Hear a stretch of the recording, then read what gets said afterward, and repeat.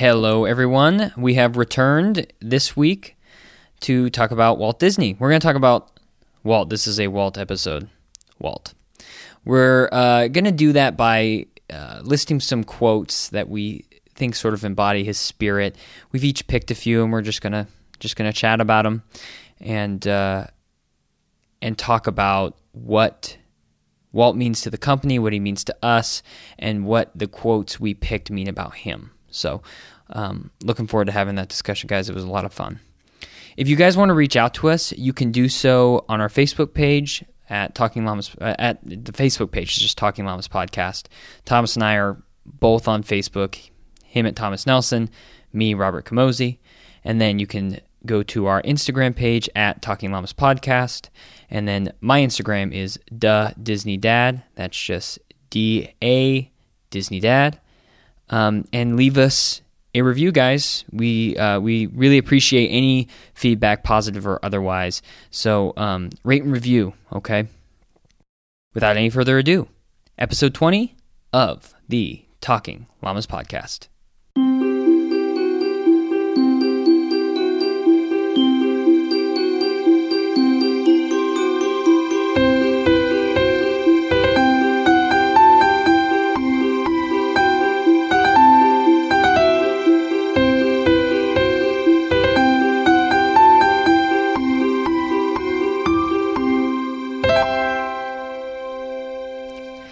Hey guys, and welcome to episode 20 of the Talking Llamas podcast. I am Robert Camozzi, and standing across from me is Thomas Nelson. Hey everybody. How's it going, Thomas? As always, it is going pretty well. No complaints. Just looking forward to this episode to, we'll explain it in a bit. How are you doing, buddy? I'm all right. Anything on Disney Plus that we haven't talked about that you've for me, watched? I've been fairly busy. I've gotten into my Smart Guy episodes, about 20 minutes, so it's easy to get those. And I watched Star Wars Phantom Menace this week, which is just the first in the marathon I'm going to do. Before, Rise of Skywalker, yeah. He walks on the sky. That's going to be a lot of fun. Yeah. I don't know how one does that, but it's going to be fun. I'm fairly far down that road now. I only have 3 movies left. So I finished Empire Strikes Back, and then now it's Return of the Jedi, and then the 2 most recent ones. So yeah. So I'm almost there. How are you liking them so far? I actually like them way better than I thought I was going to. I may have to redact my former statements of... I have long trolled Star Wars fans just to get a rise out of people, really. I mean, I've never really been a huge fan of Star Wars, but I've sort of acted as if I disliked it just to kind of get a rise out of people. And I can no longer do that. I'm really enjoying it, actually. And I don't know if it's watching it chronologically or what it is exactly, but it's been a rewarding experience, I would say. I don't know how forgiving Star Wars fans are, especially the many thousands who listen to this podcast. Yes. But let's hope for your sake that they are. Yes. Now, I don't know about you, but I seem to remember myself giving myself, in recent episodes, the door, like, hey, I'm going to walk through the door that I like it. Just come back to the movies with an open mind. Yeah, and I had that same approach. I'm not sure if I talked about it, but that's how I went into these. And yeah. I mean, aside from Attack of the Clones, they're all pretty watchable, between watchable and very good. So, yeah, when I watched Phantom Menace, I forget the Queen Padme. Yeah. There were times. I mean, later on, it's revealed that there's a decoy, but during the movie up to that point, I was noticing that that's not Natalie Portman. Yeah. Wait, that is Natalie Portman as Yes. the Queen. So it was switching back and forth. So that was fun. Yeah. That was a lot of... just wait, because Attack of the Clones is the dynamic between Anakin and Padme is I'm looking forward to it. It's a real treat. You'll see. How many times have you watched Frozen in anticipation for Frozen 2? So far, 0. Yes. Well, you've seen it, but not recently. I haven't seen it in preparation. Always just for entertainment. No, I don't know that I'm going to... Well, I guess I will see it, but I don't know when I'll see it. Frozen you 2. have and you have your tickets already. Yes, the tradition is the November Disney movie. They always release some movie in December, and we always go to see that on Thanksgiving morning. So that will continue, and that just happens to be Frozen. So we already have our tickets. I'll rewatch Frozen. They release it in November. The movie is released in November. Yeah. So like last You year said was December, but they do also a December movie, I think, usually. maybe. I guess that year would be This year's Star Wars. I think Mary Poppins last year. So I just wanted to clear up any possible confusion there. But I'll rewatch Frozen. I'm not like a huge Frozen fan, but I'll rewatch it in anticipation. I guess I'm interested to see what they do with it. It's never been my favorite. I've never been that into it. There are people who certainly like it more than I do. What about you? The movie? Frozen 1, the original. I'm fine with it. It's definitely not one of my favorites. I don't think it needed another movie. No, neither do I. They're already talking about there being a Frozen 3. Yeah, but we've talked about sequels, and frankly, I'm tired of talking about it at this point. Yeah, no, I agree. Frozen or Tangled? They're maybe Tangled, but just by a little bit, like by a point. Yeah, okay, fair enough. I do enjoy Frozen. I enjoy it. Yeah. It's not a movie I long to rewatch, though. Yeah, I never want to really rewatch it. It doesn't feel rewatchable to me. For me personally, I know a lot of people enjoy it, but for me, it doesn't. I feel a little bit of rewatchability there. It's not like the live-action Lion King. I don't want to watch that again. Yeah, I just don't. That's not even on Disney Plus. I don't know if it'll be there eventually. Interesting. Is the live action? I don't think is the live action on there? I don't remember seeing it, but seen it. Now that you're saying it, it seems like it might be there. If it's on Netflix, then it's not going to be on Disney Plus yet. Oh, that's true. The Return of Jafar is on there, which is all you really need. Yeah, they're thinking about doing a sequel to the live action Aladdin. Yeah, I've talked about this. I don't know if I talked about this on the podcast, but that's just madness. I mean, and it's going to be in line with Return of Jafar. Oh my gosh! Now that's what I gathered from a headline. So take that with a grain of salt.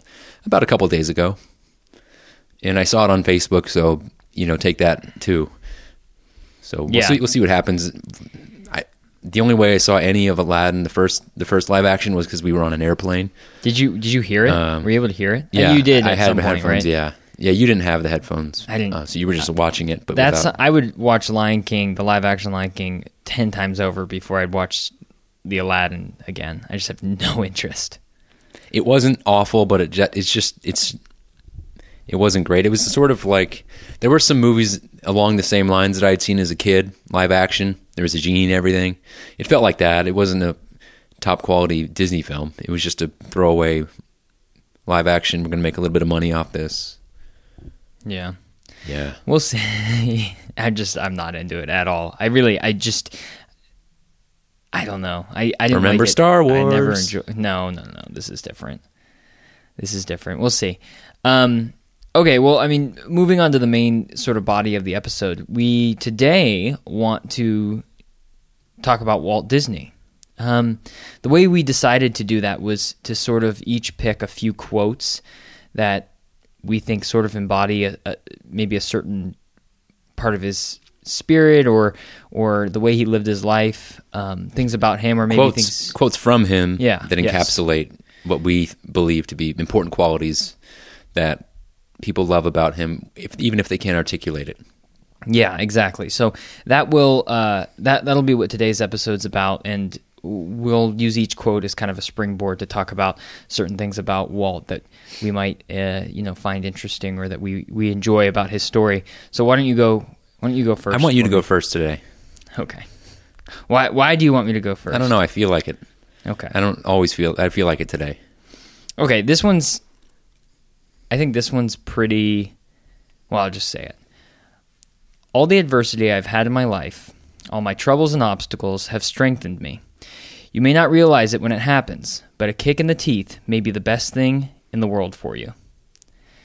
And I think that is sort of informed by certainly his early years. And, he in some of his early dealings, he went bankrupt and he was sleeping in his studio and bathing once a week at a train station, and I mean that sort of thing. And to me, I think that those experiences in his early life, and really, I mean, he had maybe not things that were as disastrous as that, but small failings along the way that informed his later life, and it seemed like strengthened his resolve in doing things later in his life. It was, when it comes to Snow White or Disneyland, those are two things that really stick out. That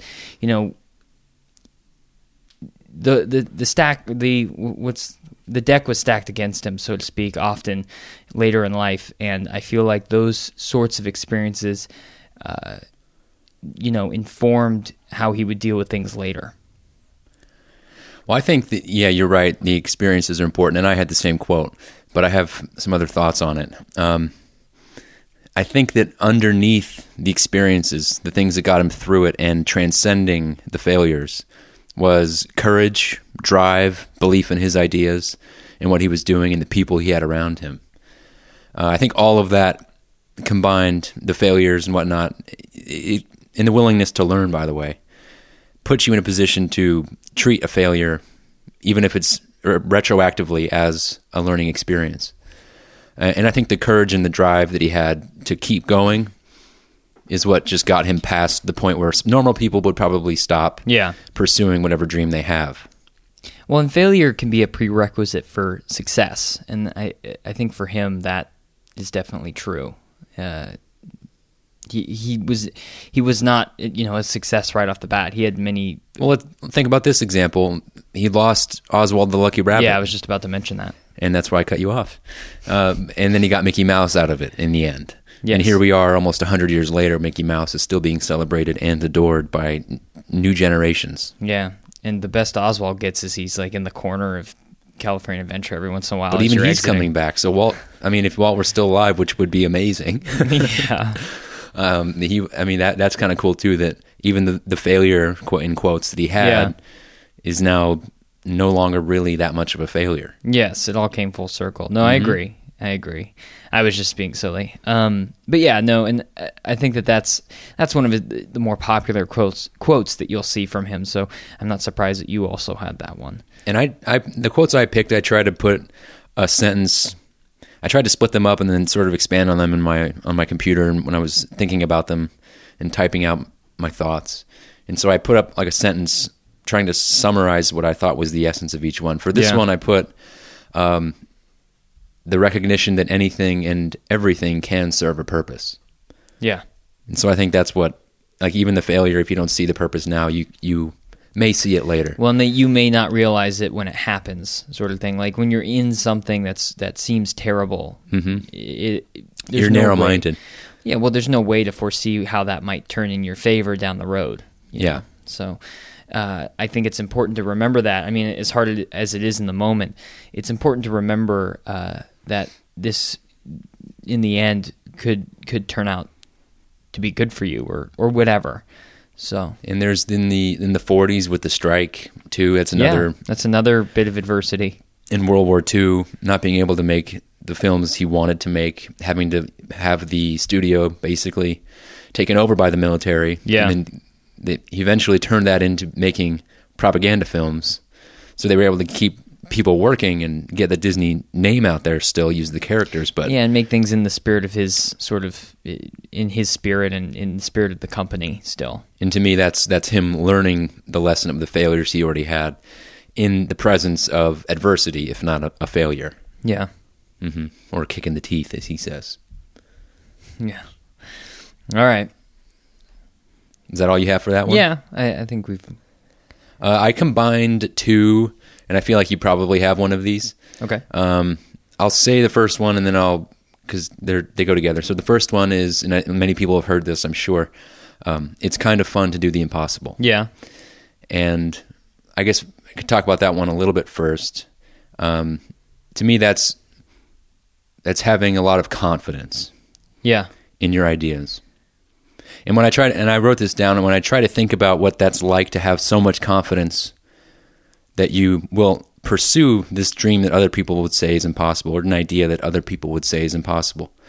Just any time in my own life where I know that something is possible, for me. It doesn't have to be an impossible thing. Like, I know I can do this thing. There's no doubt. You just have no doubt in your mind. I think he had that quality, which is like, we've done these things and we can make this happen. It's a we can make this happen attitude. And I actually really appreciate that. But coupled with that was another quote, which was, I wanted to retain my individuality. I was afraid of being hampered by studio policies. I knew if someone else got control, I'd be restrained. And so to me, that's the freedom to pursue those impossible, in quotes, dreams. Yeah. And without that freedom, I don't think it happens. So I think that's why he knew in deep down that he could do the impossible, because he had the freedom with his guys, his team, to make it, at least try to make it happen. You know what I mean? Yeah, no, I totally understand what you're saying. And, with the Alice, the latter quote that you had there, the Alice productions that he had. The Alice comedies. Yeah. When he was originally sort of selling those for people to distribute them, there was a lot of notes coming back to him, like, we need more of this and we need more of that. And his notes back were like, we're doing the best we can. Like, and you see later in his life, once he gained control, there's none of that. He's just going forward with what he thinks is best, and it usually seemed to work. Mm-hmm. And that kind of goes in line with his confidence of, like, he seemed to know what needed to be done and how to do it the best, or the control over his own creativity was good for him because he seemed to have a feel for what was going to work in that medium. And you see that a lot in just once he got control of all of his properties, basically, and his own company and all of that. And to your, the former quote about it's kind of fun to do the impossible, there's a lot of things that people, when I read that biography, and you've read some of it as well. But when you read that, it's interesting to see how often he was doing things that people were like, this is just not going to work. And he's like, well, we're just going to do it anyway. And it would work. And in hindsight, obviously, like Snow White and Disneyland, these things are thriving and worked out well. And so it's interesting to watch it, to read it or learn about it with that hindsight, because it's like these people were so sure this was not going to work. And for whatever reason, he had the confidence to go through with them, and we're lucky he did. Yeah. So an example that I want to explore a little bit with you is Snow White. Mm-hmm. So obviously, making a full-length feature film hadn't really been done in the way that he was going to be doing it. Yes. Where there was this story that had lots of characters and you could relate to them and so on. But he couldn't just make it. They didn't just get money. They had to get investors, or an investor, I can't remember precisely, to help them by funding the project. Mm-hmm. And so you mentioned that he had a knack for storytelling and knowing what would work. He had a feel for it. And he was able to bring that into a meeting with an investor and tell him the story, essentially, of what was going to be happening in the film. And eventually that convinced the guy. But he had his knack, but he also had the extreme confidence. And obviously that shone through in this guy, Bank of America, right? Yeah, I don't remember the guy's name who came in to see it, but he did say it was going to make a hat full of money. Yeah, and then it did. Because exactly a hatful. Yeah, I was right on. I think we made that joke in the Snow White episode. Like that. But to me, that's everything coming together. He has the confidence. He has the know-how. He has the apparently the intuition of storytelling. He's learned it, but also he can feel when it's right and when it's wrong. And you can read that in the story notes of that film. Well, and he had such an enthusiasm for his ideas. Enthusiasm, yeah. So that's even more just the belief in doing the quote impossible. Yeah, because that really is relative. They call it Disney's folly, Snow White, but it wasn't. So obviously that was just an opinion, and it wasn't impossible to achieve this great thing. Well, yeah, and there's a first time for all these things. Knowing what we know now, it seems silly that they would say that a feature-length animated film wouldn't work. When something's unprecedented, it's understand it's easy it, but for us, it seems silly. For back then, it's amazing that he was able to sort of predict that. I guess. What do you think about this whole idea? Let me first say the sentence that I thought summarized it. Okay. Before I forget, because I just want to read them all off. This one I said was the willingness and freedom to turn ideas into reality. Mm-hmm. So that's what I thought. But what do you think about Disneyland, that whole project in this context? I think that's the vision he had probably back then seemed like such a crazy pipe dream. And the fact that they went so far over budget and, it's still, when I was reading that in that biography, I was really startled by how incredible an undertaking that was and how stressful that must have been and how much resolve and strength of character it must have taken to push through all of that. Everyone was telling him not to do it, basically, it seemed like, or were sort of like, this isn't going to work. And even with people sort of trying to talk him out of it, on top of the fact that it hit a bunch of speed bumps in terms of like getting funding and all sorts of things, he still saw it all the way through, and it became a reality. You see what I'm saying? Because he knew it was a good idea. Yeah. He had the confidence. Confidence, but he trusted that an idea that he really believed in deep down would be good. Well, and he had trust in it. It seemed like only really he believed in. Like, even like the people he was working with that were under him were sort of unsure of how viable the whole thing was, from what I could tell. Obviously, it's hard to say, but they were skeptical of how well it was going to turn out, and obviously, it's turned into this huge thing now. And with this example of Disneyland, we might even be able to, instead of impossible, just say never before done, unprecedented. Because Disneyland hadn't been done. Something like that hadn't been done. And so you could say it's fun to do what's never been done. Or the unprecedented, or, impossible. It's kind of... as yet undone. It's kind of like a... I don't know what you would say. Like, it saying it's fun to do the impossible, it's not possible to do the impossible. So what that quote is really means to me is it's fun to do what people say you can't do. It's fun to break through barriers. Yeah. That's what that means to me. Mm-hmm.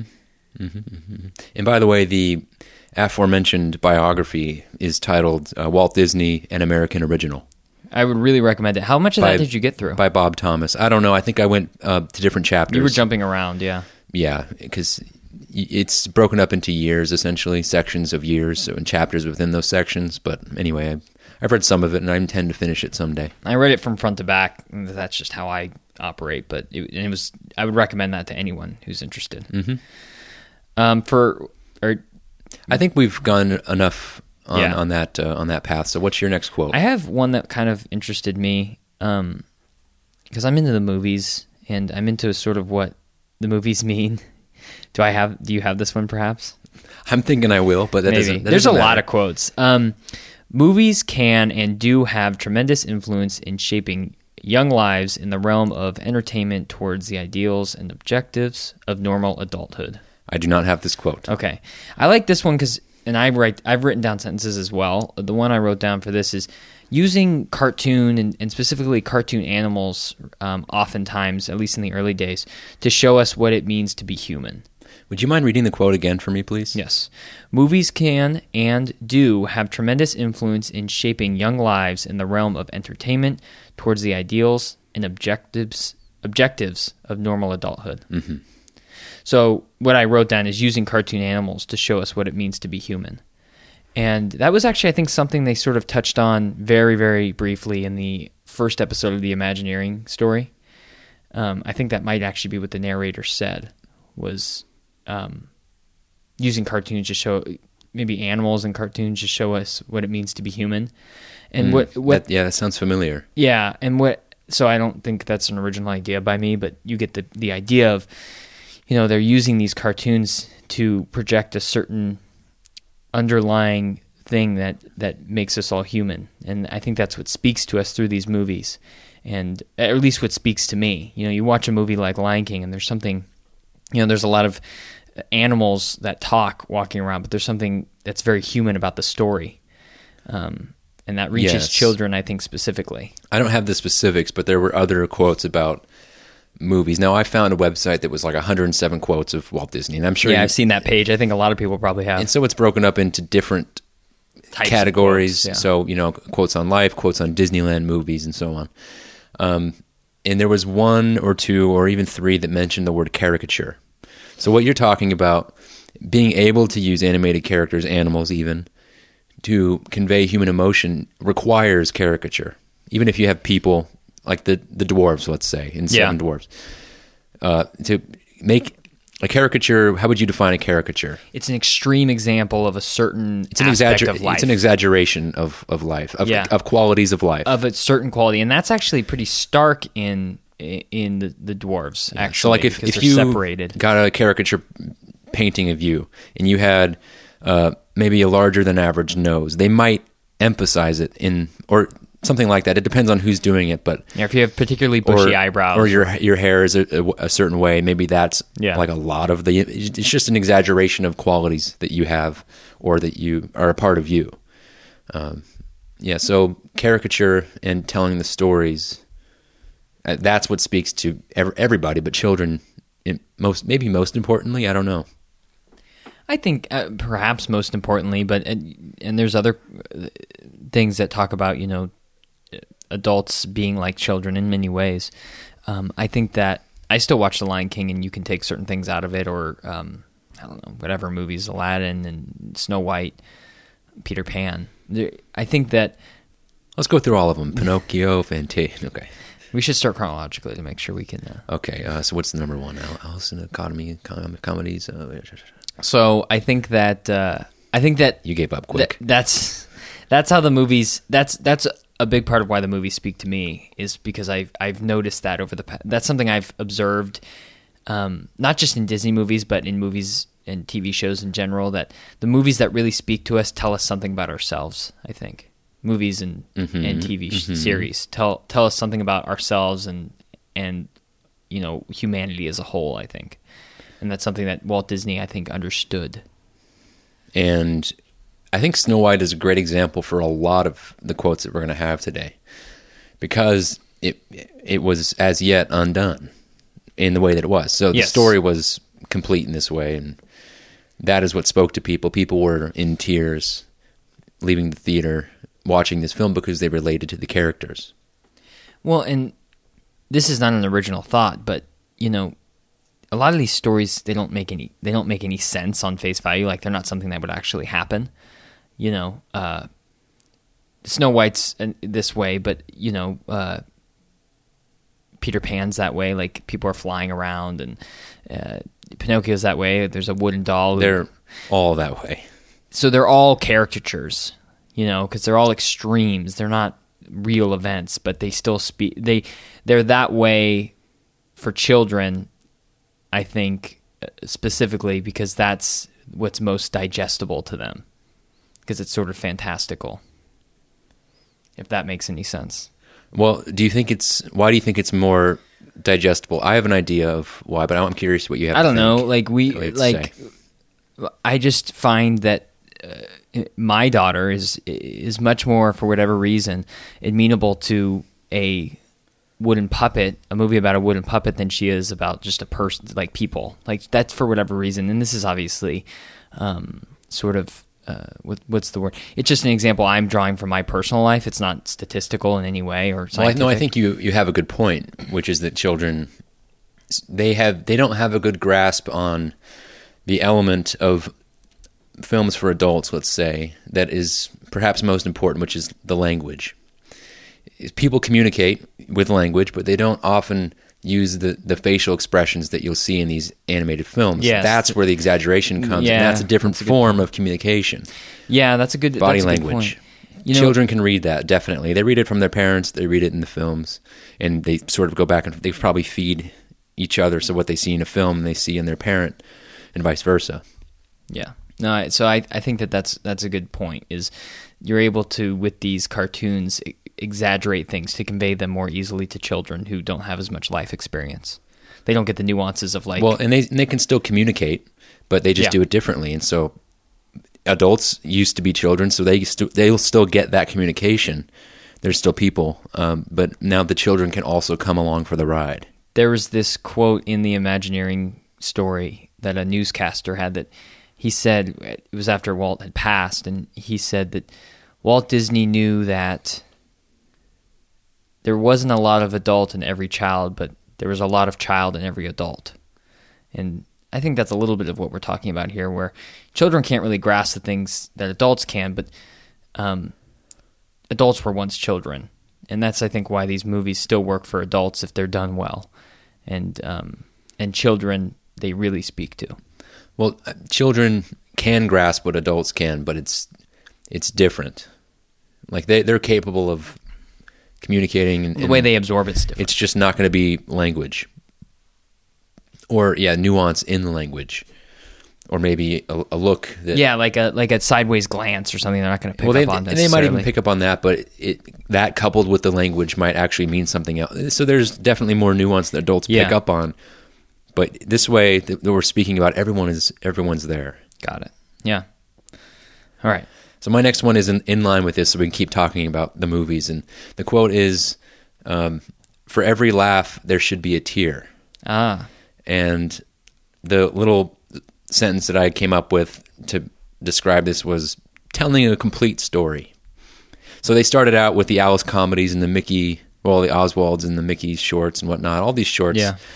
They lacked character development. They were mostly gag centered, where it was funny things happening, and that was sort of the point. I mean, even when Walt made cartoons, I forget, in some newspaper, maybe for his school, I think in Missouri, it doesn't really matter at this point.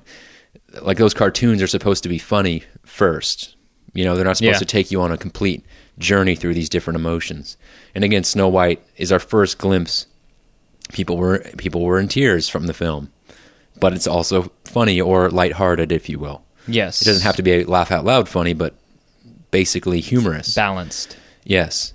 In Pinocchio, there's all sorts of emotions in that one. I listed a few emotions, but also types of stories. So there's action, there's humor, we have sadness, fear, love, joy, and whimsy. There's probably even more than that. But, that's why those stories are so good, because of the balancing act how would you say? Well, they make an effort to make sure that everything is there. Well, there's stakes involved too, like in the story. Like ribeye, a couple T-bones. Yes. Yeah. There's stakes in a story that has consequences and depth. Yeah. Yeah. Well, because it's not quite the same as, say, in a Mickey short, where things can happen that are violent, but it's not going to... There's no consequences from that violence. Yeah. Not really. But if Snow White is poisoned, there's a consequence. Yeah. She doesn't just bounce back. Yeah, if you make a mistake, it matters. And that's where you go beyond the gag. The gag will let you come back and continue to get your arm chopped off or whatever. You pull it out of your own like in that SpongeBob episode when he just pulls his arms out, right? Yeah, and he keeps pulling them out. And he eats it from a popcorn bucket. That's a gag. That's not a balanced story, but that's whatever. You get the point. Yeah, there's gags throughout Snow White. But in the end, the mistake that she ultimately makes matters. There's consequences for that.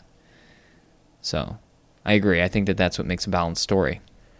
Yeah, so in the way that the caricature and animation and animals can communicate to children, it's important what they're communicating.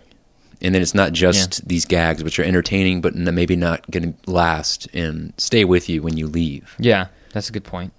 Yeah, you might not remember all those gags when you leave, but you will remember the... Although we did just recall the gag, but...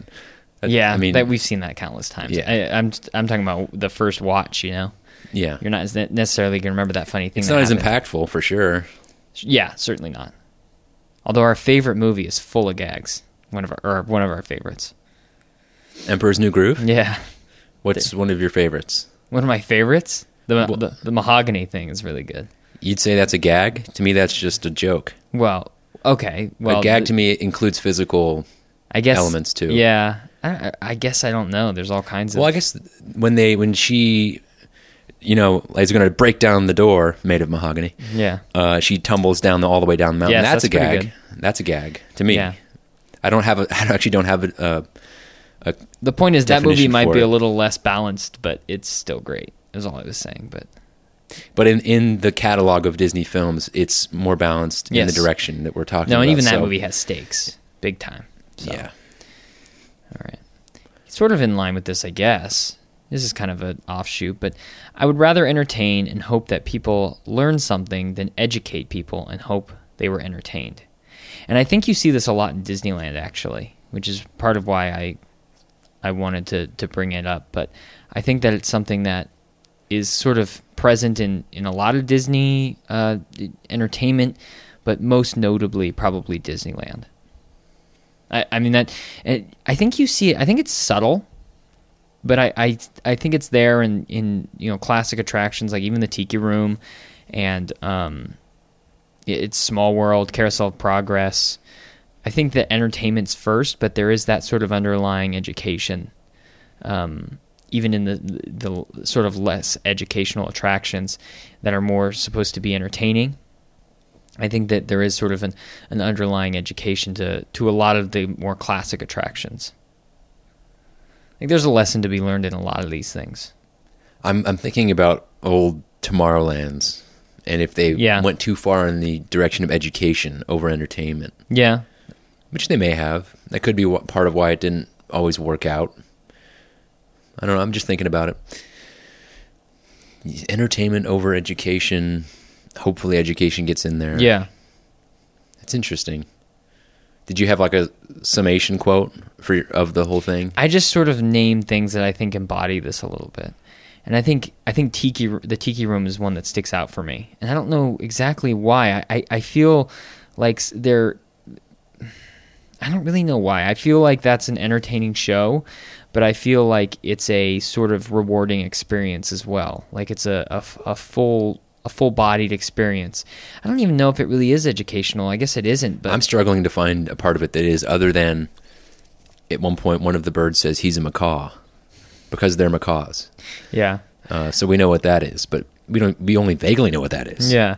Well, there's a lot of, you learn a lot about island culture. Tangaroa. You know of him. Tangaroa. That's And, true. When you're walking in, they talk about all the gods and maybe all that. maybe there's a little bit of influence there educationally. You don't quite know where everything's from. Yeah. But there's an influence there. I guess a Polynesian influence. Mm-hmm. So it's not without educational value. I would just call it cultural value. Yeah. And even vague cultural value at that. Undoubtedly, I would say Carousel of Progress falls under this. And I think Small World too. I think maybe some of these have more lessons though than they do actual like educational value. But I think that there's something you can take away from a lot of these attractions, even if it's just sort of the art of them, if that makes sense. Splash Mountain. Yeah, there's a lesson to be learned in there, I think. Like what? Don't trust a fox ever. Don't trust a brer fox. I trusted a lot of foxes before I went on that ride. A lot of foxy foxes. I know what you mean. And I learned through that ride to stop, and I've been better off ever since. Well, what about the lyrics of the song, if we're being serious? Zippity doo dah. How does it go from there? For some reason, I'm blanking. My right oh now. my, what a wonderful day. Yeah. Okay, so it's in the direction of looking on the bright side. Beautiful sunshine. Yeah, appreciating away. what's in front of you. If it's a nice day, hey, it's a great day outside. Home sweet home is the lesson today. That's at the end of the ride. I think that means. I think that would mean something along the lines of appreciate what you have. The grass isn't always greener. Maybe is what you could take from that. Gratitude. Yeah. Yep. Okay, so that's a lesson. yeah. What about Winnie the Pooh? Oh man, gluttony. Yeah, avoid that deadly sin. Yeah. Okay, Tom Sawyer Island. Pirates. Okay, we definitely don't have to go through all these. Pirates for fun. Yeah. Pirates were fun? Yeah. Oh, that's good. Yeah, it's a good one. No, but you see what I'm saying. I think that there's something underlying in every attraction. Like, entertainment comes first, but you can. I think what this means for me is you can learn something while being entertained. You can't necessarily be entertained while learning something. I haven't necessarily. seen. So we're in Disneyland right now talking about this, but there's plenty of other areas to go in the Disney company with Walt involved, and that is, we were talking about Splash Mountain and Winnie the Pooh. He wasn't involved in those, but well, I think it still permeates the company to an extent. But I'm thinking of the True Life Adventure documentary shows, where essentially the animals were given names and there was a story told through it.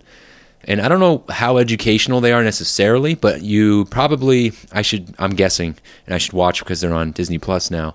I'm guessing that you do learn which animals are which and where they are in the world geographically.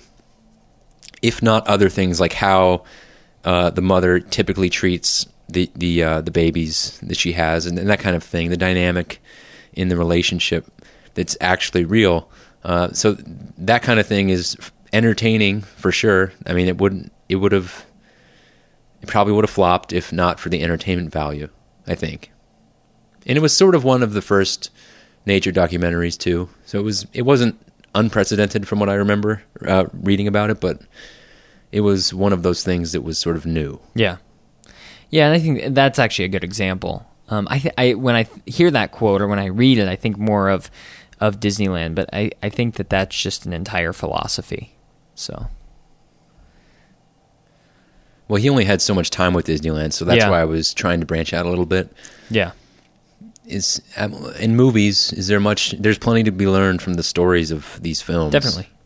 Yeah, I mean, even if we can't pinpoint it right now, you just know it when you watch them. There's all sorts of things to learn. So, yeah, movies for sure, those documentaries, even Disneyland. Yeah. There's entertainment probably first and foremost, and then something of value that you can take away with it. That's the educational part. Yep. Okay, so I only have one left, but you have a few more, so maybe we can keep going. Yeah, we can do maybe 3 more total. So this one is to do with Disneyland. And he said, whenever I go on a ride, I'm always thinking of what's wrong with the thing and how it can be improved. It seems like you might have had this quote. I actually didn't write it down just because I figured you probably would. Okay. It's your last one, so I guess so that's my little sentence is sacrificing for the benefit of others. Yeah. And the sacrifice to me was obvious in that he couldn't really enjoy the ride that he was on because he was thinking, this could be better. Let's see how we can make it better. Yeah. And that's for other people. And go on. I was just going to say he did this, but he also encouraged Imagineers to kind of go in the park and observe through the guests' eyes on what was, what could be improved, what people were saying, how things were, what was comfortable, what wasn't, and what could be plussed in the park. Yeah. Yeah. So a lot of our own experience, all of you listening and Robert and I, it's being in the parks because we want to be there. It's fun. But Walt, whether parks or movies, so to be great at anything, you really have to sort of immerse yourself in it. You have to get really close to it to know it deeply. So he did that with his films, but when they were finished, it was basically like, okay, that's it. The film is, let's move on to the next project. But with Disneyland, it's interesting because he said himself that Disneyland would never be completed. Yep. So it's an ongoing project. And that's where I think the sacrifice, at least of mental energy, comes in because he's always thinking about it in some way. And maybe that permeated his life outside of work. I don't know, but it certainly affected him by this quote. Yeah. And I have to imagine that it took a lot of mental energy to come up with the ideas he had and then to implement them. Yeah, it would. I've thought about this with like TV shows and things like that. Like the people who create them don't necessarily get to enjoy them the same way you and I get to, because you already know what's going to happen, and on top of that, you know all the ins and outs of. I was listening to a podcast recently. This fellow Pete Holmes has a show on HBO called Crashing, and he also has a podcast. So I was listening to him. This was probably a few months ago, just after the season aired, and he was saying that after making that show, when he watches other shows, he's always thinking, "Oh, they probably did it like this with the camera," and that scene was probably really difficult to film, and so he wasn't enjoying himself quite in the same way. Yeah, everything sort of became a little bit more mechanical. Now that's what I'm saying, and I think that was probably true. But maybe Walt also had a quality where he could step back from it and say, this is really great. Yeah. And appreciate it. Yeah, I think he appreciated it. I think there's all sorts of things that are different about him, so it wouldn't surprise me that to find out that he was able to be analytical and sort of critical, but also able to enjoy it in that way. I think he enjoyed doing that too, is the other part of it. I think he enjoyed that sort of I think that was just part of his whole process. Yeah. Seems that way. And I think that what we enjoy about the parks is the result of his sacrifice of his time, Yeah. possibly with his family. I'm not sure. He had a quote where he mentioned it, not sacrificing everything for family. Yeah, I mean, because family's important. You can't Yeah. neglect them in pursuit of the business or whatever. But even still, I'm just imagine how often he was working in all his projects. Yeah. I mean, that kind of commitment is definitely sacrificial. Definitely, 100%. Whether you have a family to tend to or not, really. Even if it's just your free time, but he did have a family. Yep. This quote is kind of a big one. Oh, your next quote? Yeah. Okay. Do you have anything else on yours?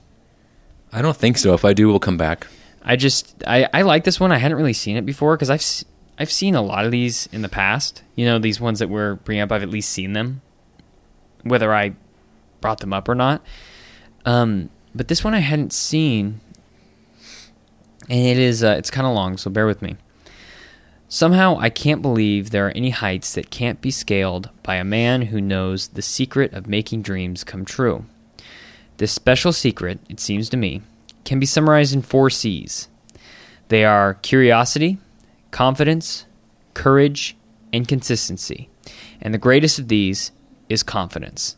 When you believe a thing, believe it all the way, implicitly and unquestionably. And I've heard that last sentence before, but I haven't heard what precedes it.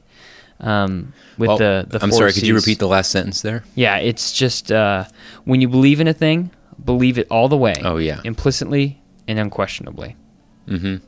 Well, I'd heard that quote too, the first part. Oh, okay. And I'm going to be that guy.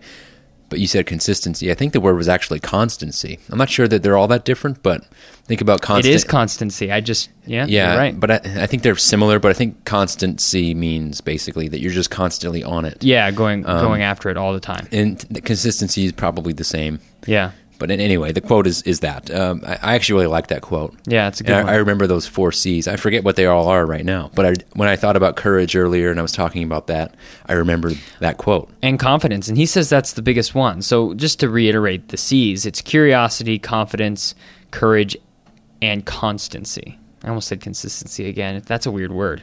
I don't know that I've ever seen before. Well, yeah, I've heard of it before. It might have only been from Walt Disney. Yeah. Like it's one of those words I think more people used years ago that maybe they don't use so much anymore. Yeah. Yeah. We got some music going on next door. If that's coming through, I don't know. Yeah, it's probably not. Okay, well, anyways, the point is this is a good quote. It's long, but I like this one a lot. This is one of, actually, I think it's my favorite of the ones that I came up with. So, what about you? How do you the end of it is the one you see the most. When you believe in a thing, believe in it all the way, implicitly and unquestionably. I guess that speaks to confidence. Sort of having the confidence that you're... Confidence, yes. Trust, and as a consequence, the removal of significant doubt. So I think that's where we are with that. Or at least crippling doubt. Right? Like crippling, doubting yourself to the point... I wouldn't use such a harsh term, as a strong term as crippling. Well, if you're doubting yourself to the point where you're just not moving forward. Well, that would be significant doubt. If it's significant if it's getting in the way. Yeah. Little doubts here and there, like, oh, are we going to get the money for this? Or stuff like that. It's natural to have that, but you could still get over it in relatively short time. Mm-hmm. So, if your lack of confidence is paralyzing, I suppose. Maybe keeping you from moving forward. Yeah, again, strong word. I don't know that Walt was anywhere near a paralyzing... No, he wasn't, and that's the point. And that's the whole point that I'm making, is that he was constantly he had constancy. He was constantly, and he was... Yeah, he was getting after it. Yeah, that's a good one. I have another one that you hear a lot, actually, but it might be the most famous quote. I like this one too, though, and I'm just gonna say it, even though everyone's probably heard it. Say it, don't spray it. Yep. Sorry. Nope. We keep moving forward, opening new doors, and doing new things, because we're curious, and curiosity keeps leading us down new paths. I think that's a really good quote. Curiosity killed the cat, you know. I know. But Classic. Yeah. You tell us where that quote came from. Where that quote? Oh, the one we just said? The reference we just No, did. Nightmare Before Christmas. I Everyone don't should want know you that. to... That was for the audience, bud. Oh, I thought you're talking about... Okay, that's fine. That's a pretty good quote, I guess. We use that... We put that on our podcast... biography or what in would you wanna the call it? Apple description. In the Apple Podcast iTunes store. Yeah. Yes. No, that's a good quote. It's also in Meet the Robinsons, which you have yet to see. That's true. I've yet to see it. Yeah, but it is in there. Like they put it at the end of the film. That movie. In some ways, the ideals of that movie are an ode to Walt, and so they put that quote at the end of the film. Actually, in that film, one of the main characters' phrases, or his kind of go-to phrase, is "keep moving forward," and that's from this quote, or inspired by it. Yeah, So. and it seems like once you get the wheels moving, the momentum is started, and if you can maintain the constancy, then eventually, assuming you are working hard, you'll probably get to the goal that you're after. Well, And if you don't, remember, maybe a kick in the teeth or a failure is exactly what you needed. Keep moving forward, because you never know when the game is over, let's say. You might think, oh man, I just missed this opportunity.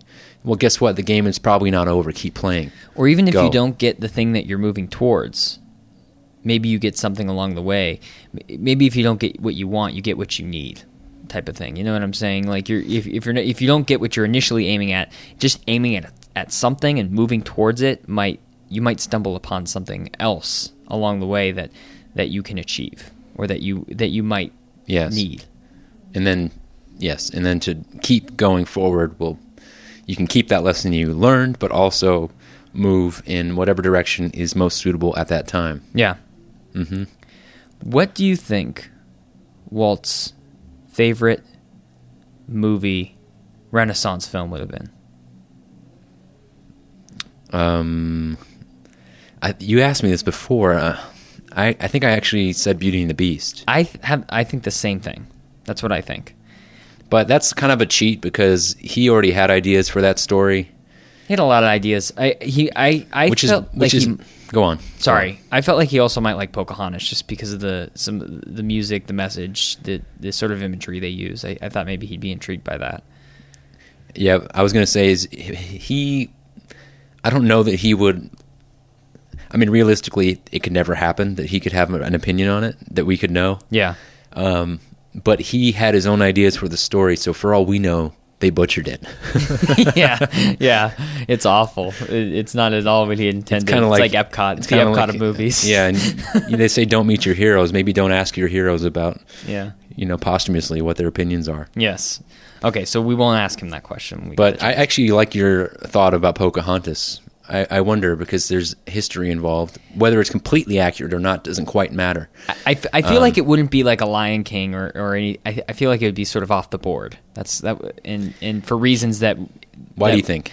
I don't know. When I hear him say things when I've read quotes of him, and he had a very unique way of looking at things, and I just feel like he'd find something about the music, or he'd find something about the imagery, or the lesson learned from the film, or a specific character that he enjoyed. And I just think he would have a unique perspective. You know what I mean? Yes. I'm thinking that he would want to... Well, if he were involved, it seems like part of who he was to try something new. Not necessarily for the sake of trying something new, but if it served the overall goal of the project. Yeah. So I'm trying to think of which films maybe tried something that was unique and sort of a little bit out of the box from those Renaissance films. Yeah. I'm not sure, because they're all a similar formula. Yeah. You know what I mean? Yeah, I think Beauty and the Beast is probably the one, but Maybe Little Mermaid. he worked on that one or had ideas for that one too. Well, yeah, that's also why I said that. Yeah, I mean, you never know what his plans were. No. So the movies from the Renaissance, they're similar, but they have a unique style too. As long as we're on this topic, what do you think he would like about Pixar films of them? I think he would love Toy Story. I do. But I also think that technologically he would love just the idea of it. You know what I mean? Not quite. What do you mean? Like the sort of the technological advancement that allowed Pixar to make movies the way they do. The computer animation. Okay, that's what I thought you meant, but it wasn't quite clear the way you said it. But I think that's what would interest him. And you know what? He might have been at the forefront of the push towards computer animation. Whether he would be the guy or one of the few people at the beginning of that movement, and then now it's a reality for all of us. What ride that he had nothing to do with do you think he would enjoy most? Well, there's so many. Where? Disneyland? We'll say Disneyland. Not Disney California Adventure. Or the whole resort. We'll do the resort. Are you sure? Because he had nothing to do with that second park. That's what I'm saying. It has to be a ride he had nothing to do with. Well, that's not what you're saying, because then we can include every other single park that there is. If we go with Disneyland, in those two parks at the resort, I'm saying that he only had his hands in one park, Disneyland Park. Mm-hmm. So why are we including DCA and not Disney World? He actually had ideas for Disney World. Okay, so we'll just say. I mean, we do know that, but I don't know about DCA, that second park. Yeah, no, he had DCA plotted out for years. I think for beers. Yes. That's why there's alcohol out in that park. Yep. Little known fact, in quotes. Let's see. I think his favorite ride would probably be that he wasn't involved in. Yeah, had no pre-planning or anything. Gadget's Go Coaster. Yeah. No, I'm just buying time. I'm trying to think about it. I mean, maybe Splash Mountain. No, there's got to be something more interesting than that. I feel like he might have liked Thunder Mountain. Yeah, Thunder Mountain. It's a little probably. I don't know what his opinion was on thrill rides exactly. Well, Indiana Jones. That's the one. I actually think that's the one. Maybe. I'm not certain. I mean, we love it, sure. Yeah. But maybe he wasn't too keen on making attractions after movies.